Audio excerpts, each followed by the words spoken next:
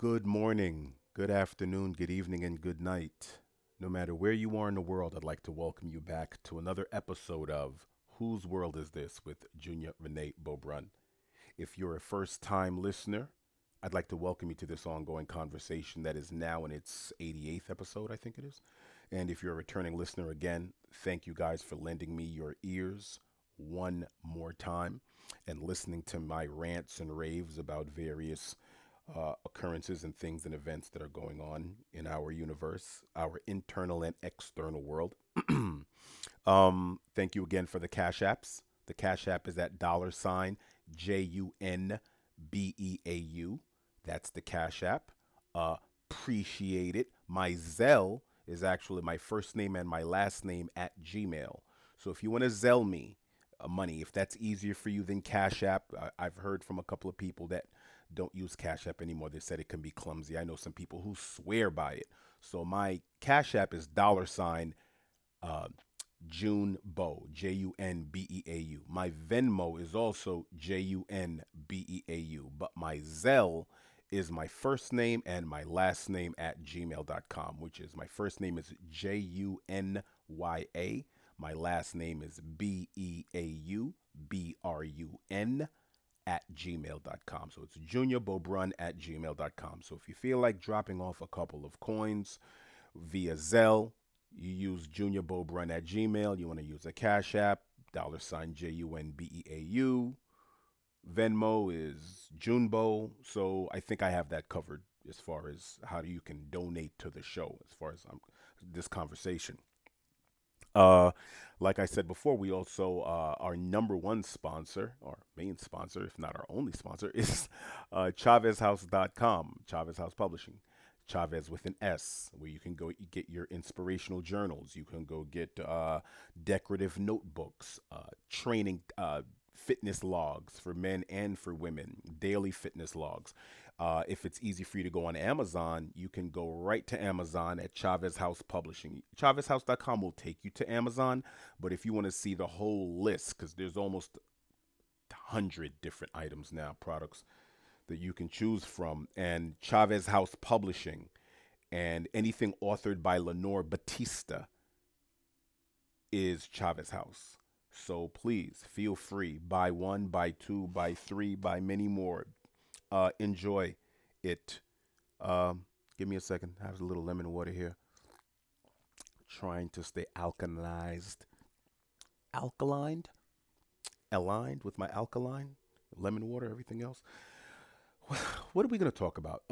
If you guys are first time listeners, know that I usually preface a lot of the things that I'm saying. It may sound like more of the same to someone who's listened previously, but I like to say this for new listeners that most of the time this show is a stream of consciousness. One topic, I go on about it for about an hour, and I'll bring in different things from my mind. I sometimes will have three or four keywords written down just to keep me on track, so to make sure that I don't forget anything. Because what I dislike the most is when I stop. Once I stop, that's it. I don't have any editing material. I don't edit any of these episodes. What you get is unrehearsed. It's one quote unquote take, because I call it a conversation. And conversations you don't get to do over. And oftentimes, whatever flaws, mistakes, missteps that occur in a conversation, so be it. It's part of the conversation. If you want to um, amend the things that you said in one conversation, then in the next conversation you amend it. If you're having a conversation with a friend of yours, you don't get to edit something you've already said to them. What you will do is the next conversation you'll say, remember when I said such and such? What I meant to say was blah, blah, blah. Or I might have gotten that wrong. That's what we do here. That's why I don't edit. Even though I have an editing software that I just downloaded, and I don't want to edit. I don't want to say, I would rather stop and do it over completely then. And I've only done that once or twice. Actually, I've never done that. I've deleted an episode and said I'm just not talking about that topic. I didn't like how it came out. But I've never done an episode over on the exact same topic. I don't think I've done that. I've said, nope, not doing that. I'm not touching it. Once I did it, I said it wasn't coming from a particular place that I liked, so I just didn't do it. I just deleted and never did it.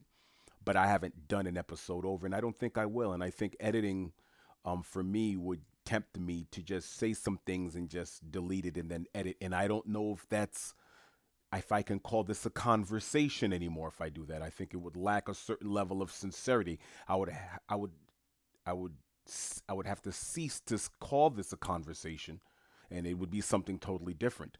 And I want this to remain that. So because of that, I like to just keep it free flowing. But I like to be as accurate as possible as well.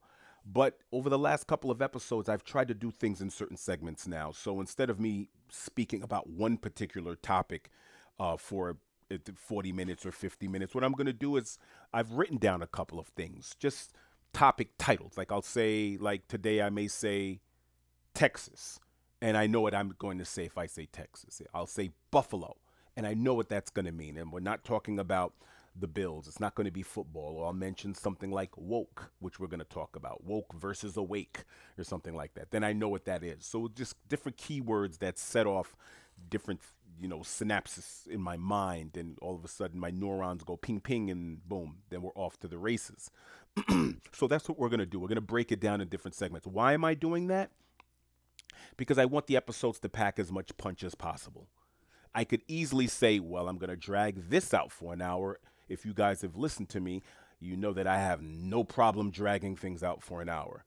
I have to stop myself from going over. Several of my episodes have gone on for an hour and 10 minutes straight, no breaks. And I had to look at the little clock on the recorder going, whoa, I've been talking that long? I should stop right here. And sometimes I just abruptly just go, all right, guys, till tomorrow or till later, and I'll cease the episode. But I'll have a whole lot more to say.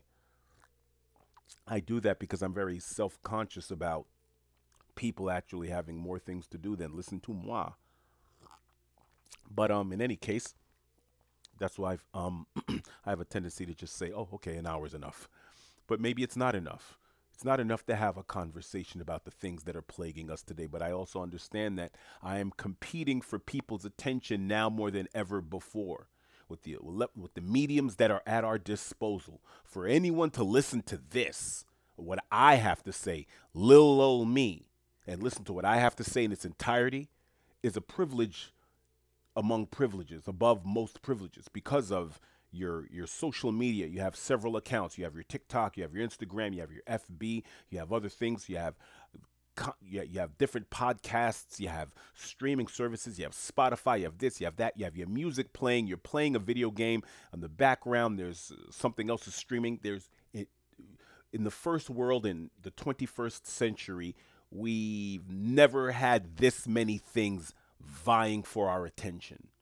So breaking into your schedule is a big deal. So when I do say thank you, I'm saying it from that perspective of knowing how many things can distract us. How many times you're on the phone with someone and you know they're texting and streaming while they're talking to you. And they're going, oh, give me 1 second, I was looking at something. Or they're answering and replying a bunch of other people while talking to you. Rarely do we have anyone's undivided attention. So now I'm just happy to have your divided attention. It's a piece of it. Thanks. Thanks for including me in all that's going on in your world, in your world. You know? So, with that being said, today we're going to talk about a couple of different things. One of the things that I wanted to speak about was the bizarre occurrences, even before I could even do an episode about Mr. Payton out in Buffalo, in the Buffalo shooting at the supermarket. All of a sudden now, before I could even get to that, and I wasn't entirely sure if I was even going to speak upon that because I didn't know even how to attack it. There's so much going on there. Do I macro? Do I deal with mental illness? Do I deal with teenage this? Do I deal with that? And I was like, okay, there's so much going on. Youth wise, teenage suicide was not even a term back in the 50s. Now, it's a thing now over the last 3 decades. There's the gun control issue.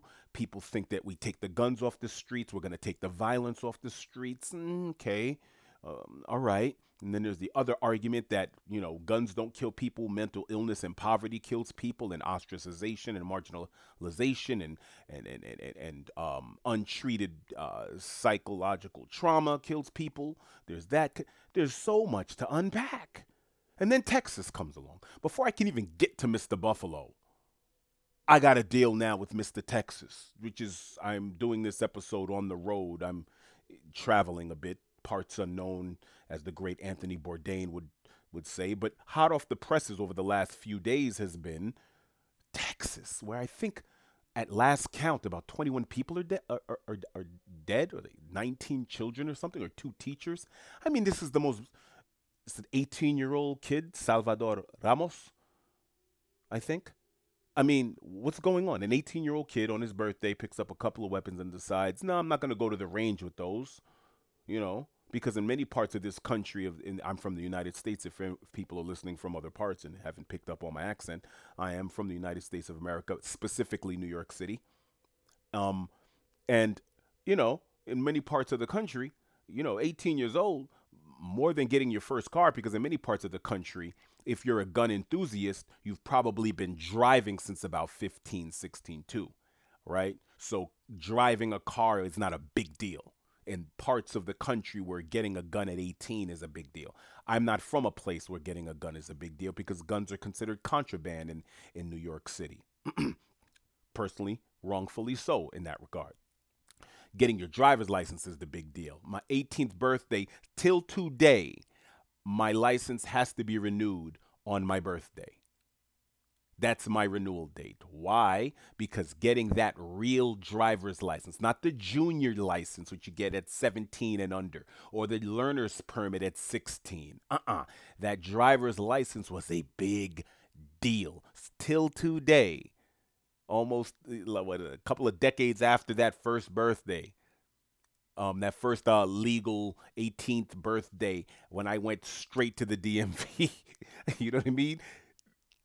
That's a big deal. But in other parts of the country, oh man, I get to get my gun, I get to get my rifle, I get to go shooting here and there and there. I get to do this. Yeah, get to enter into certain adult shooting competitions. That's a big deal. So a kid at 18 going to get a couple of pistols on his birthday in certain parts of the country, especially certain parts of the country that I've lived in after leaving New York City, is not a big deal. It's a rite of passage. So many people outside of these states are like, what's an 18-year-old doing with an AR styled format pistol? What are you talking about? In many parts of the world, people go hunting. It's recreation. It may not be your type of recreation, but that to me is not a point of contention. And I see people, as usual, getting whittled down and bottled down in the minutia of things that are inconsequential to the grander questions. Not why is an 18-year-old kid buying a pistol. I've gone to gun ranges where kids as young as 5, 6, 7 years old were shooting air pistols better than I was. Okay? It's a rite of passage to be 18 years old and get your first, just being able to have your own CCW, your own concealed carry, and just walk into a place and go, hey, I want such and such. I can do that with my driver's license or whatever. It's a rite of passage. That's all. The majority of the population is not looking to go crazy, get mad, and because they have guns in the house, deciding to use them unlawfully. Okay? As a matter of fact, most of the crimes that happen in this country happen with unlawfully purchased weapons. So that's another kind of conversation. So I don't know. Even with that little diatribe that I just had, I have nothing. I don't know what to say about this. It's it's it's a lot to unpack.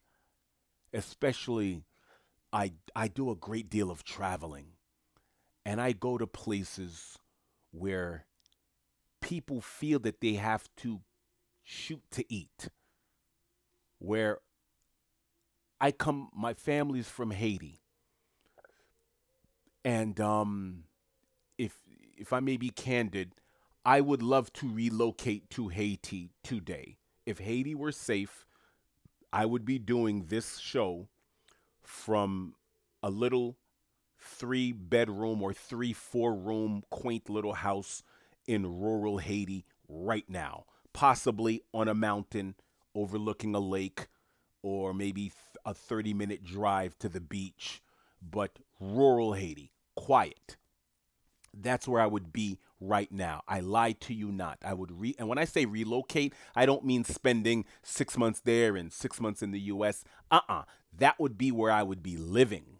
And then from there, I would go to Paris, here, and Africa, and Brazil, and Guatemala, and this one, and Finland, and wherever. From there, that would be my headquarters because it's just a different lifestyle. Everything about it is different. But I can't go there because people think kidnapping me is a way for them to eat because they are in a country that lacks infrastructure to the point where it's more viable to kidnap me. And I'm not a millionaire. I'm not in that conversation. So you're kidnapping me in the hopes that that I'm valuable enough to someone to give them money. That's what it is for someone like me whose ancestry over 3 generations is from this place. I consider it home, even though I'm born and raised in New York City. I consider certain parts of Haiti to be home, just as much home, if not more home, than my homeland. And I can't do that. But yet, in a country, the richest country on earth, with all the infrastructure, with all the structures, with all the financial parachutes, with all that it has, we kill people here for sport. It's amazing to me that we have this dynamic that exists, and we're blaming the gun and not the people behind it. It's not the gun.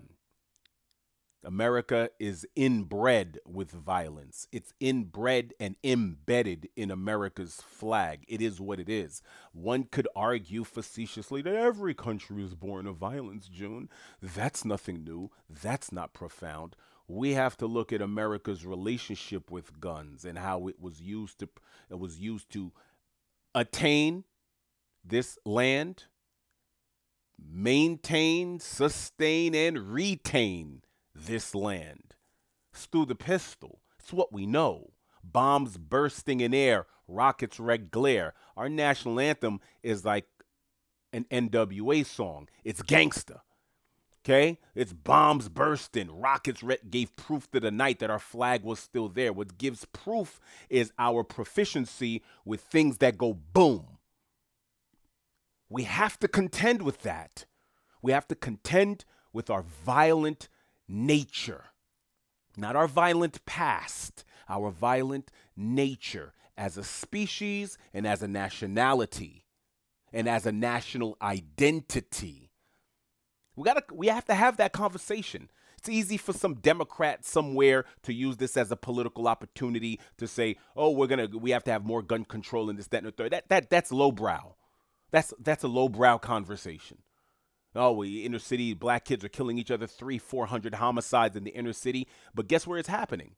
That same city right outside of those clusters of violence, they're not violent outside of that. Why? Because like I have a tendency to say, guns don't kill people, poverty kills people in those neighborhoods. Because right outside of those neighborhoods, people own guns too. What's happening? How come they're not shooting each other? Uh-oh.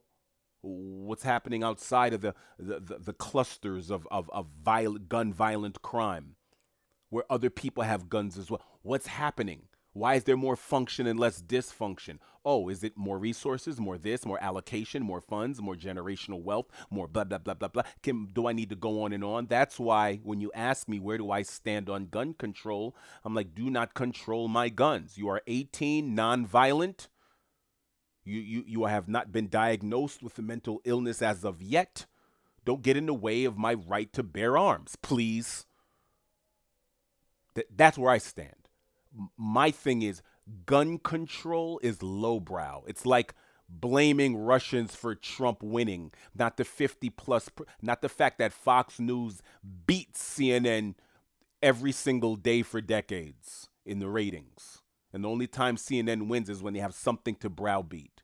That means there's a certain segment of the population that believes something and it has nothing to do with any outside actors. But instead, it's easier to blame a boogeyman or to whittle something down to one basic component and think Get rid of that and we get rid of the issue, or we lessen these outcomes significantly and dramatically. I remember when Clinton lost the primary. Clinton lost because the Russians, the Russian bots. Trump was a Russian plant. Meanwhile, I was living in Florida and I knew people in New York City that loved Donald Trump, loved him since the 80s, worshipped him since the 80s. That man had 3, 4 decades worth of celebrity equity backing him up for 4 decades in my city alone. Okay? In the most powerful city in the union, by the way. He wasn't the most powerful man in Nebraska or New Mexico. This is New York City. He was on the lifestyles of the rich and famous. So when people say, it's the Russians or Putin and him are best buds, I'm like, what are you talking about? You don't know your country. So that's easy. It's easy. Oh, it was the Russians. Yeah, whittle it down to some boogeyman factor. Oh, it's the guns. The guns are in it. Whittle it down to the fact that those same guns are available in other communities. If some kid in the quote unquote inner city ghetto can buy a gun for $150 to $200, whatever, a rifle, an AK for if they're getting money for guns, what can people who have money? How many guns can the people who actually have means and how many guns can they have? And how many people are they shooting? Oh, not that many, are they? Oh, you mean the numbers are down to zero in some communities that have means? Oh, so they're not settling their parking disputes and soccer game disputes with pistols, with gold-plated 9 millimeters, huh? No, why not? They have the money. What's going on over there, huh? So for me, I'm just not. I'm not gonna have that conversation only because there's a deeper and broader conversation. I've said it before in previous episodes.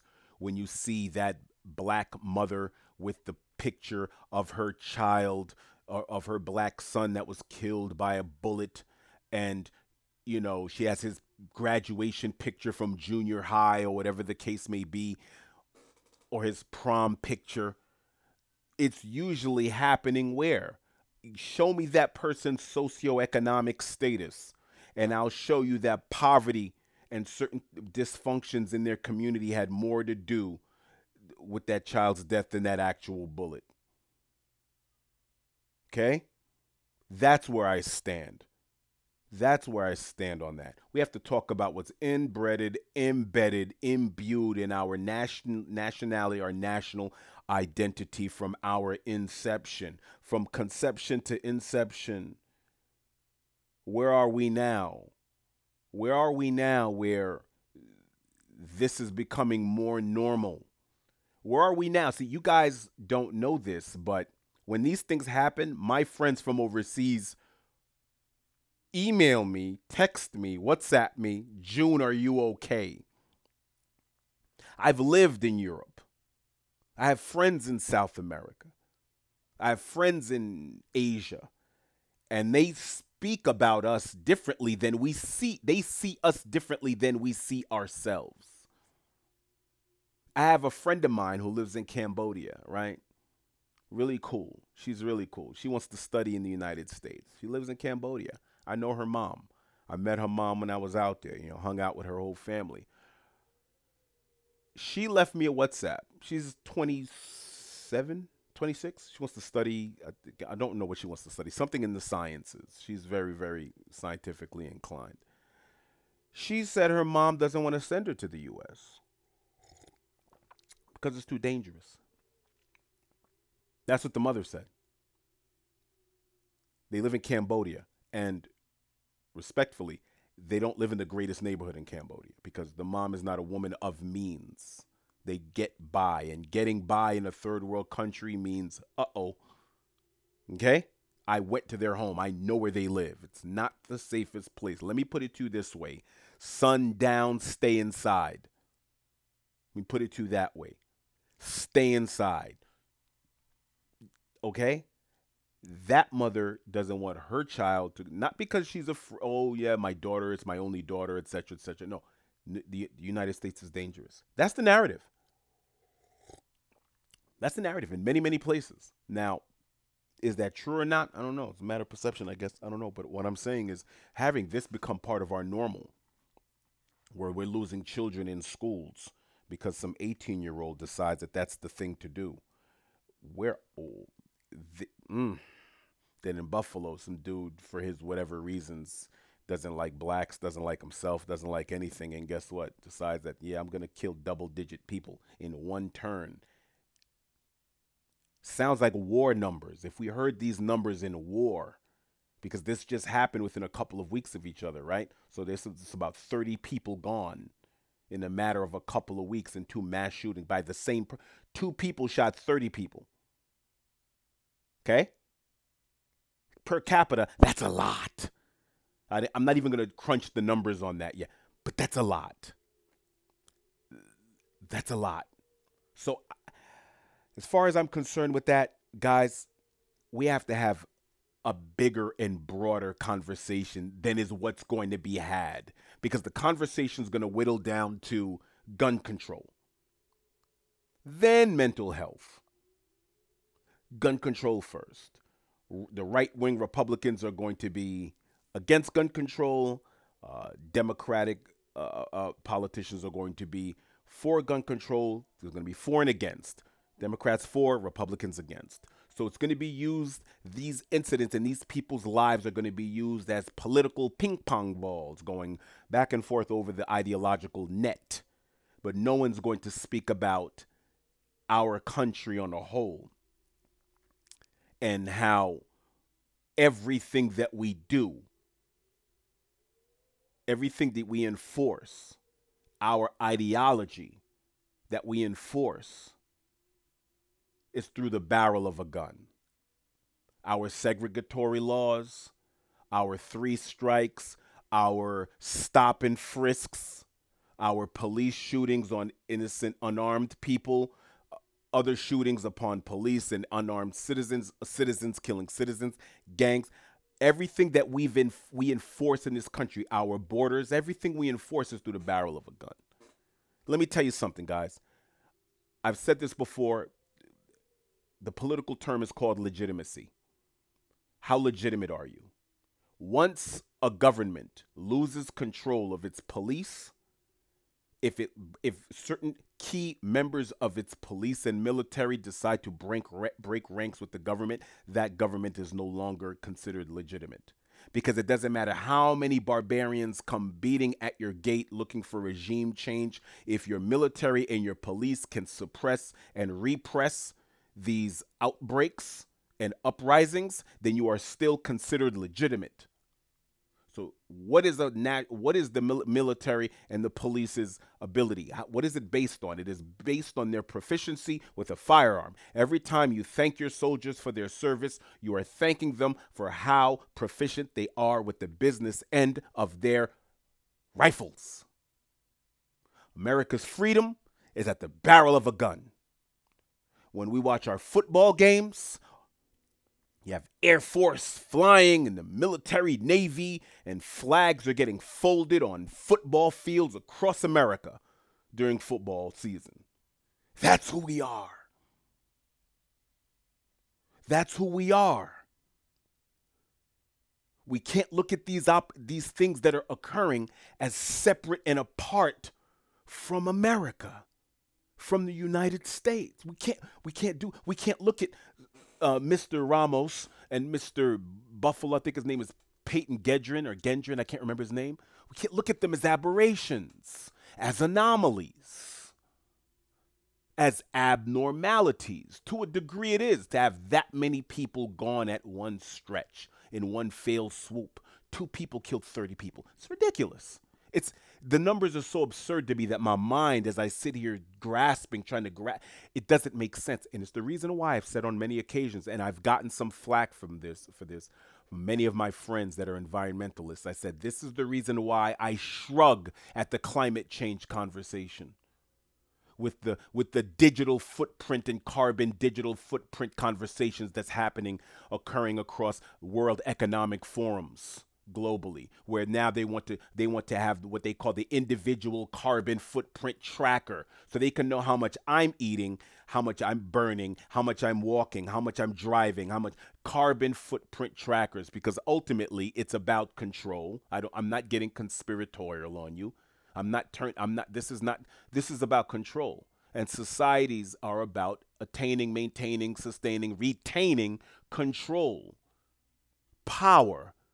And as the saying goes, power attracts the worst and corrupts the best. So, with that being said, when power only sustains and maintains its relevance by consuming what? More power, not by giving that power away. So when I hear about individual carbon digital tracker footprints, it's like, whoa, hey man, I don't even wear a smartwatch. Relax. I don't even want my watch to know how many steps I'm taking. Huh? I keep my watches analog. I like the small hand, seconds hand, large hand, hour hand, minute hand. I like that. I like all the inner workings and the gears. I don't even wear electronics. I have my phone, that's tracking me enough. Siri's on me. All these apps tracking me, the cookies, and now you want to have my digital card. This is what I'm saying. So my friends, I tell them I'm not overly concerned with this climate change conversation about how we need to save the birds and the bees and and the birds, the bees and the breeze. We can't even save these babies. We can't save these babies.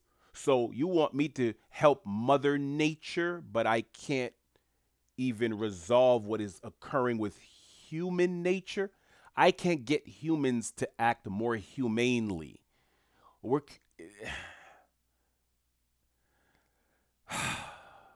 that's I the standard thing to do is to send my condolences out to the people out there in Texas and the people out there in Buffalo. I'm sending my condolences out to every single last American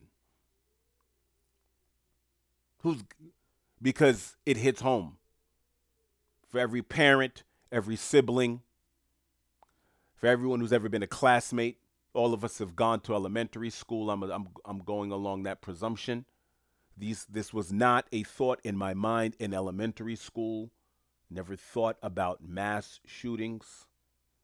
And I was born decades after they used to have nuclear war drills in public schools. They used to still have those uh, rules up on our not on our blackboard, but on the side of the blackboard because our school was very very old.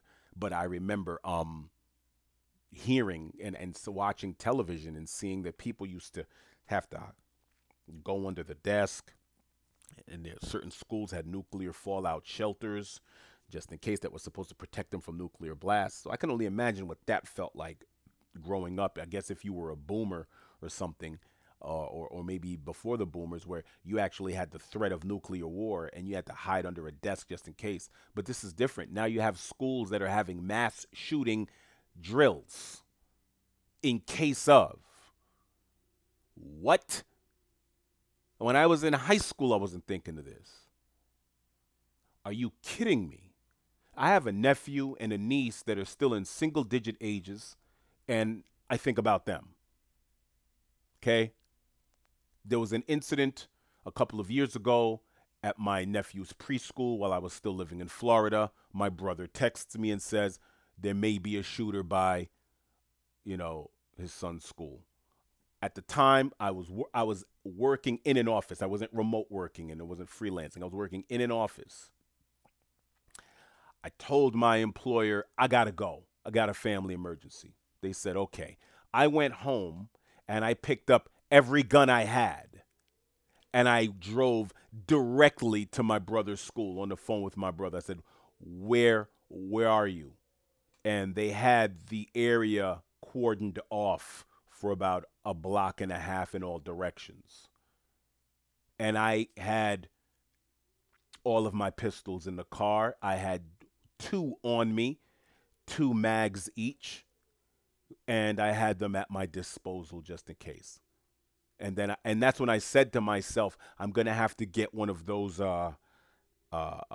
jackets or military style jackets that I can put my firearm and the magazines in all the pockets while I'm walking on it, like sort of like a military jacket coat where I can have all of them because it didn't make sense to just have guns in my car at that point.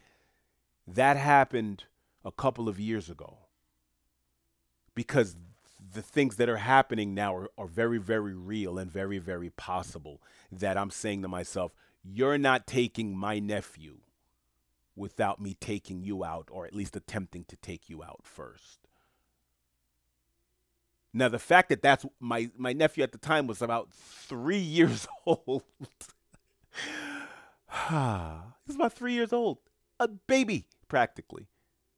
He didn't know what was going on, and then when it's finally the smoke cleared, it wasn't really. It was just some homeless guy, and they thought it was but it wasn't. Whatever. But in any case, I saw my nephew. He said, "Hi, uncle," and laughing and joking. We're talking about Spider Man. He's a big Spider Man fan, and we're talking about Spider Man. And I'm saying to myself, "This is where we are." And I looked at my brother and I said, "This is where we are now, huh?" And he was like, "Yep." He said, "Yep, this is where we are." I said, okay. Duly noted. Duly noted. But the question is, do we have to remain here? Do we have to remain here, and what needs to be done? What I think I'm going to do is do a full episode on how did we get here? What are the factors that I can ascertain? I'm gonna open up my email. I forgot to mention my email and my Instagram. So people, I want your input as to how the United States of America has gotten to the point in 2022 where someone wakes up in the morning and says, I'm going to kill 10 to 20 people. I'm going to kill dozens of people today, not in war, in peacetime. There's no rebel factions, okay? This is not, oh, this is the North Korea, South Korea. Hmm? Hmm? This is not Shiite Sunni. This is not Utu Tutsi. This is not what this is. This is not rival factions. This is someone waking up and saying, I'm going to kill random people just because. I'm going to extinguish their lives and destroy their families and communities and create a level of fragility never known before. How did we get here? I want everyone's input because I'm going to use what I think I know. I'm going to only employ that. And then what other people think, I want to incorporate it. So I would love everyone to email me. First, check me out on Instagram and send me a message, DM, whose world is this 2021. That's Instagram. Whose world is this 2021. That's whose, WHOSE. Whose world is this? Okay? My Gmail is whose world is this 21 at Gmail. Whose world is this 21 at Gmail. I want to discuss this a little further because, yeah, it's a little, because we can't stay here. This is unsustainable. And certain political factions thinking that getting some guns off the street and making it stricter for kids to get guns is going to um, uh, uh, uh, lessen or decrease the frequency of said events. Okay, let's say, for instance, that does occur. Gun control. Yeah, now you have stringent gun control laws in place. And so now you think that because of that, you're going to be able to take more illegal weapons off of the street, and you're going to make it easy. Because guess what? Illegality, making something stricter doesn't mean that the wrong people can't get it. Look at drugs, look at contraband. You can have as much Coast Guard as you want, DEA as you want, ATF as you want, FBI as you want, NYPD, LAPD, Miami. You can have as much law enforcement enforcing drug sniffing dogs. You can do all of that. And still America is consuming more product, contraband, than most of the world. How is it getting to them? I said this before. I'll never forget this. I was in the dorm rooms. I went to St. John's University. I was in the dorm rooms hanging out with some of my friends. And it was easier to get contraband than it was to get a Coca-Cola from the soda machine that was not on the same floor. It was easier to get cocaine on the floor that we were on than Coca-Cola. That's not disparaging St. John's at all. That's every college campus in the United States of America. And I said that while I was in school, by the way. And I said that to a teacher that was teaching intro to law. It was an evening class. And I said, your drug laws and your drug war is pure nonsense. I said it just like that. I said it's pure nonsense because he was very pro. I don't want to talk about what his politics was, but in any case, his politics and mine were not aligned. And I told him it's pure nonsense. I said, because I can get cocaine on a college dorm floor faster than I can get a Coca Cola. I have to travel several steps to the vending machine to get Coca Cola, but I don't have to travel that far to get cocaine. So that right there in a nutshell shows you. And that cocaine had to travel from a long ways. Right? They don't have, it didn't come from a coca plant in someone's room and then they crushed it up with some hydrochloric and blah, blah, blah and made powdered coke. That's not what happened. Had to travel a long ways. That is a multinational, a product that had to travel through several nations before it got several hands, several actors and factors before it could get to a college kid's dorm room. Right? Okay. Okay. No barcode. So don't tell me. So if you try to outlaw guns or you make it more prohibitive, and now with 3D digital imaging and printing of guns, now with the web and your people's ability to make guns on their own, don't think for a second that stringent gun laws in this technological age is really going to put a real dent. People who want them and the bad actors will find a way to get them. And then the rest of you out there, rest of us who are waiting for police, you know the old saying, police are minutes away while danger is seconds away. So you only have seconds to react to a danger. The police are minutes away. Okay? You're going to call 911. Guess what? So you're calling 911 while something's happening. Okay? Police are minutes away. Your life is seconds away from being destroyed. Okay?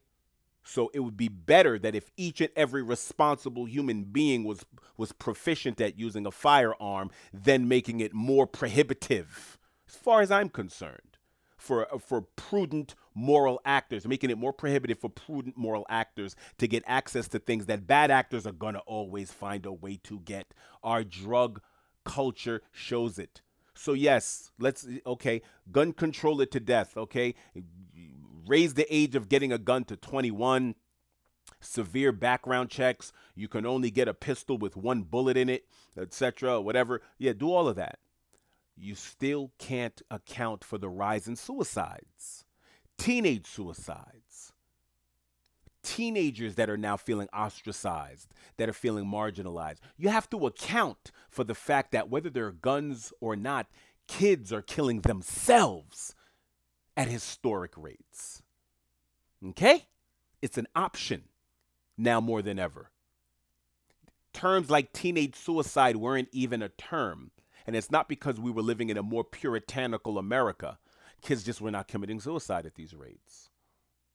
Okay? It wasn't as if people didn't want to shame their community and give themselves a... No. It wasn't a suicide. It wasn't occurring at this rate. So between drug overdoses, which are at all-time highs, 100,000 plus per year over the last couple of years, that's what we're going through right now. That's what we're going through. And teenage suicides and drug overdoses. So what I'm saying is the bullets and the guns, they're not the problem. We have teenage suicides on the rise. Those are aligned. The Ramos and the Pendrins and the kid in South Carolina church shooting and the kid in California some years ago who shot up some university and he was driving a BMW. What do you do about him? I think he was well to do. So he was a little upset that he was not getting the level of action from the opposite sex that he thought he deserved. He was entitled to. And he decided to do something about it. Right? So that's aligned. The kids hurting themselves or deciding to hurt someone else is at an all-time high.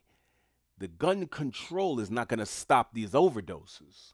The gun control is not going to stop these teenage suicides because they're not using guns by and large to kill themselves, right? So what I'm saying is we have a deeper issue and they're aligned. They're not running parallel. They're, they're interconnected and interwoven. The anguish that these kids think that they're going through. There's a pain going on. There's a trauma going on with America's youth. We're not paying attention. We're just giving them more things to be confused about because America doesn't have a metric. America doesn't have a protocol. America doesn't have a tradition to deal with this stuff. America's still a new idea. Hello? We're the oldest democracy on earth. We're one of the youngest countries. So America's still trying to figure itself out. As crazy as that may sound, us being a superpower, etc., etc. But let's talk about it. What's our tradition? When you go to India, they can go back 10 generations. You go to Africa, you go to certain places. How far back can Americans go? And what are the traditions? What's the actual tradition? How are we raising our kids? We're having all these competing ideologies, etc., etc. We're confusing the heck out of these babies.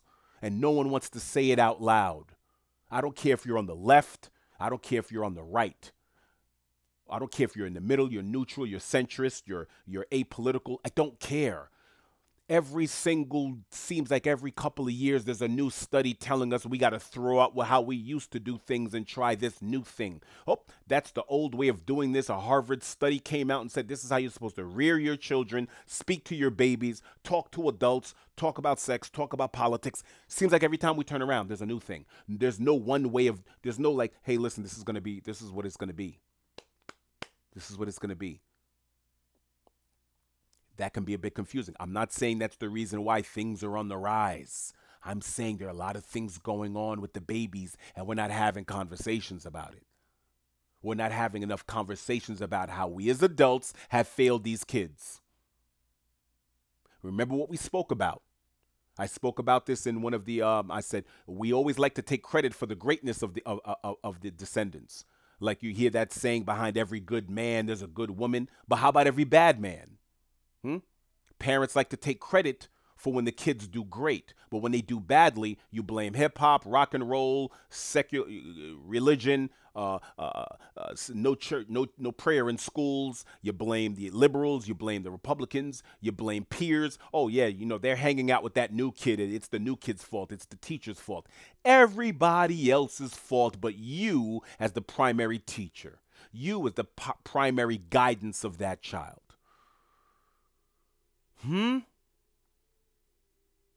So we're culpable, all of us. The people in that kid's community, parents, the TV, the politics, our history, our present as well as our past. We're responsible for these kids. So it's easy for some political opportunist to blame it on the guns, or another political opportunist to say it's not the guns, so stay away from the guns. But no one wants to say, what are we doing? Our babies are hurting. They're hurting really, really bad. These kids, these 16, 17, 18-year-olds, these kids, it didn't start at 18. They didn't get triggered at 17. This is something that's been brewing in their minds since probably they were prepubescent. Remember what we spoke about, 0 to 7.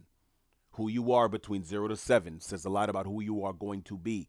What's been occurring in these kids' lives when they were in their single digits is most likely going to be the predeterminate factor as to who they are when they get into double digits. Okay? So I'm not here to have a conversation about the guns. That's not what we do here about the micro, the minutia, or things of that nature. Or he's 18. How was he able to purchase? No. Like I said, teenage suicide and teenage homicides are on the rise. They're aligned.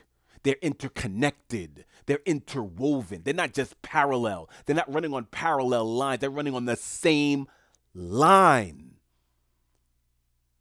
So we have to have that conversation. We're having a teenage suicide conversation on one side, and then we're having a teenage homicide conversation on another side. And it's not, and that's 100% tragic and inaccurate. They're aligned. They're aligned. That the suicide, that rage being turned inward or that rage being turned outward is on the same frequency. What are we doing about that? I don't want to get caught up in who's a Democrat, who's a Republican, who's for or against gun control, who's a pro Second Amendment, who's not, who thinks the Second Amendment is conditional, who's a Second Amendment absolutist, who's a don't tread on me, don't my guns. No, we're not going there. I said my little piece on that. This is bigger. It's bigger than that. This conversation's bigger than that. This platform that I'm on is bigger than that. That's why I tend to not allow myself to get stuck in the muck and mire of identity politics or certain issues that people like to differentiate themselves on. This is about your babies. Your babies didn't come out left wing, right wing, pro this, pro that. It's a child. So when I see an 18-year-old, I'm looking at that trauma as an 18-year-old thinking that this was a good idea. Took that idea from a thought to word to deed. And that didn't start at 18th on his 18th birthday. He bought all of this stuff and planned to do this after the age of 18. But he could have easily done it sooner. He could have went and got it illegally. Could have said, okay, I'm just going to go get it on the street. You know, I know somebody who knows somebody. I can get it that way. And no amount of gun control could change that. Because look at your war on drugs. I don't want to give you the numbers as to what we spent on that. I have them somewhere. I don't want to give you the numbers on what we spent on the drug war, but yet we still have drug lords. Okay? You have men making millions in America off selling this contraband. Okay? Millions. Millions. Okay? While we spend hundreds of billions yearly on combating that guy from making millions. Really? Okay. In any case, to me, the macro question, the bigger question is, what are we doing to save these babies so on their 18th birthday, this is not an option? What are we doing to save them from believing this is an option, for even entertaining any thought remotely similar to the thoughts that they're having right now? Okay? 18. We just came off of the Buffalo Bill guy, the dude, the Peyton Gendron, who went to Buffalo, traveled, I think, almost an hour away from his home or something like that to go to a black neighborhood to do what he did. And then now this, a couple of weeks later. Has it been 2 weeks? Should I look it up? Because like I said, this is recent. When did Mr. What's his name do this? Buffalo shooter. When did he do that? This happened May 14th. Okay. So yeah. 11 days. I mean, about 10 days. 10 or so days. Okay? So here we are. 2022. Within 10 days of each other, two men have shot at a total of about 30 plus people. Okay? All right. Okay? And how old was that other kid? How old was he? Mr. Gendron or whatever his name was, 18 years old. Okay, Peyton S. Gendron. Okay. So Salvatore Ramos and Peyton Gendron. One on the East Coast, one in Texas in the South. Okay? One in Buffalo, one in Texas. Both 18 years old. So what was going on with these kids at 14, 13, 12, 11, 10, 9, 8, 7, 6, 5, 4, 3, 2. What was going on in these children's lives? Their system failed them. Their parents failed them. Schools, family, community failed them. Remember what we spoke about. Who's in your village? Remember, I told everyone who I speak to, that I've conversed with on this platform, if you pull the thread of these shows, it's going to have reoccurring themes. When I speak about who's in your village, And when people in your village are hurting, what are we doing about it? Do we live in a village or do we just live in neighborhoods where we close our front door and pay no never mind to what's going on next door, above us, below us, next door to us, across the street, with a classmate? Is a parent struggling? Is there been a traumatic divorce or separation? Does that family, does that mother or father or both need some help, some support, some community support, some village support? Or is everyone just internalizing their particular traumas and whatever they're going through and experiences, and saying, you know what, this is our business, it ain't everybody's business, so we're just going to keep it in house and we're not going to ask for help or get help or maybe even professional help? Okay. um I don't know how people's medical benefits situation works out. I'm hoping that psychiatric help and social worker help is prevalent among in medical benefits. I don't know what I have in my medical benefits. I just, I gotta go. I just know I gotta check up. I'm all right, stuff like that. But this is important now more than ever. Um, Psychiatry, and I have my issues with psychiatry and its level, oftentimes its ability to overdiagnose and try to medicate. I have a problem with the dedication to medication of certain um, medical practices in the West.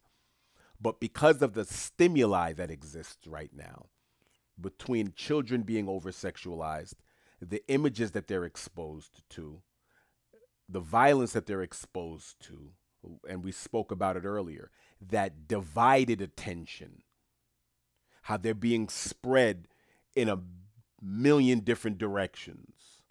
Attention span has been shortened because they're looking at these little 10, 5, 10, 15-second videos, and they're looking for immediate, spontaneous, immediate gratification. They want to be gratified and satisfied within 5 seconds, 10 seconds. Easy, quick jump cuts and edits.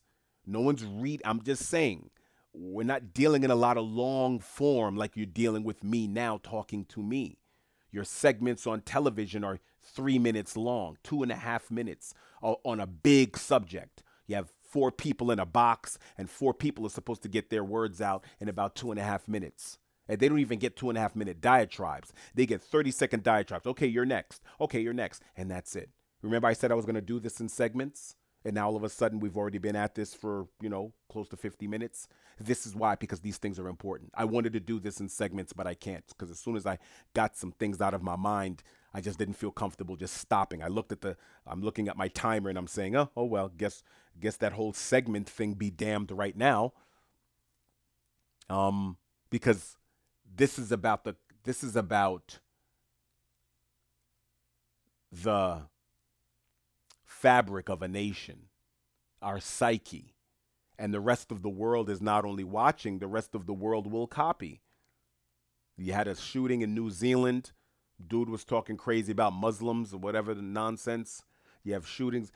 And you have a lot of certain occurrences that happen in the third world where we've been shrugging our shoulders at. Remember when I spoke about worthy and unworthy victims? Where some lunatic in a town square decides he wants to go brat brat. But yet we go, that's what happens over there. Okay. Over there. Uh-huh. Okay. Can't happen over here. Okay. The indifference and the dismissals, Remember when Martin Luther King once said, or was it Gandhi who said, injustice anywhere is an injustice somewhere is an injustice everywhere? I actually hold that to be true. So I pay attention to what's going on in Bangladesh as well as what's happening in Brooklyn. Okay? Mumbai and Manhattan, I'm paying attention. I'm paying attention. I'm paying attention. Whether it's happening in Kingston, Jamaica, Queens, I'm paying attention.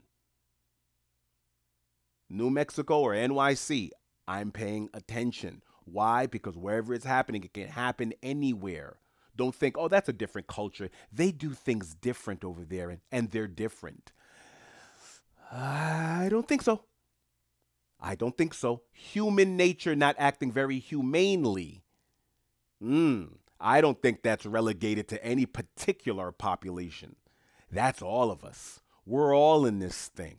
And we're going to have to ask ourselves, we're going to have to broaden, like I've said on many occasions, broaden the conversation past whether it's the gun. What is driving two 18-year-olds to these actions? And guess what? More along the way. Because you can take the gun out of their hand, but you can't take that despair out of their hearts and minds. What are we doing about that? See, that's the harder question. The easy political ping pong is to go on some debate stage or campaign stump and stump about control, control, and the other side saying, no control out of my cold, dead hands. You are not taking my weapons, Second Amendment, blah, blah, blah. Yeah, that's the easy part. The hard part is you take the gun out of this kid's hands, but what are you going to do about the despair in his mind and the deficit in his heart? What are we doing about that?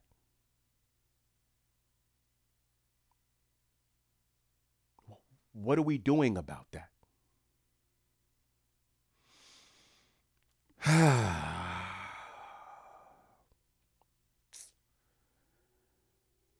Yeah.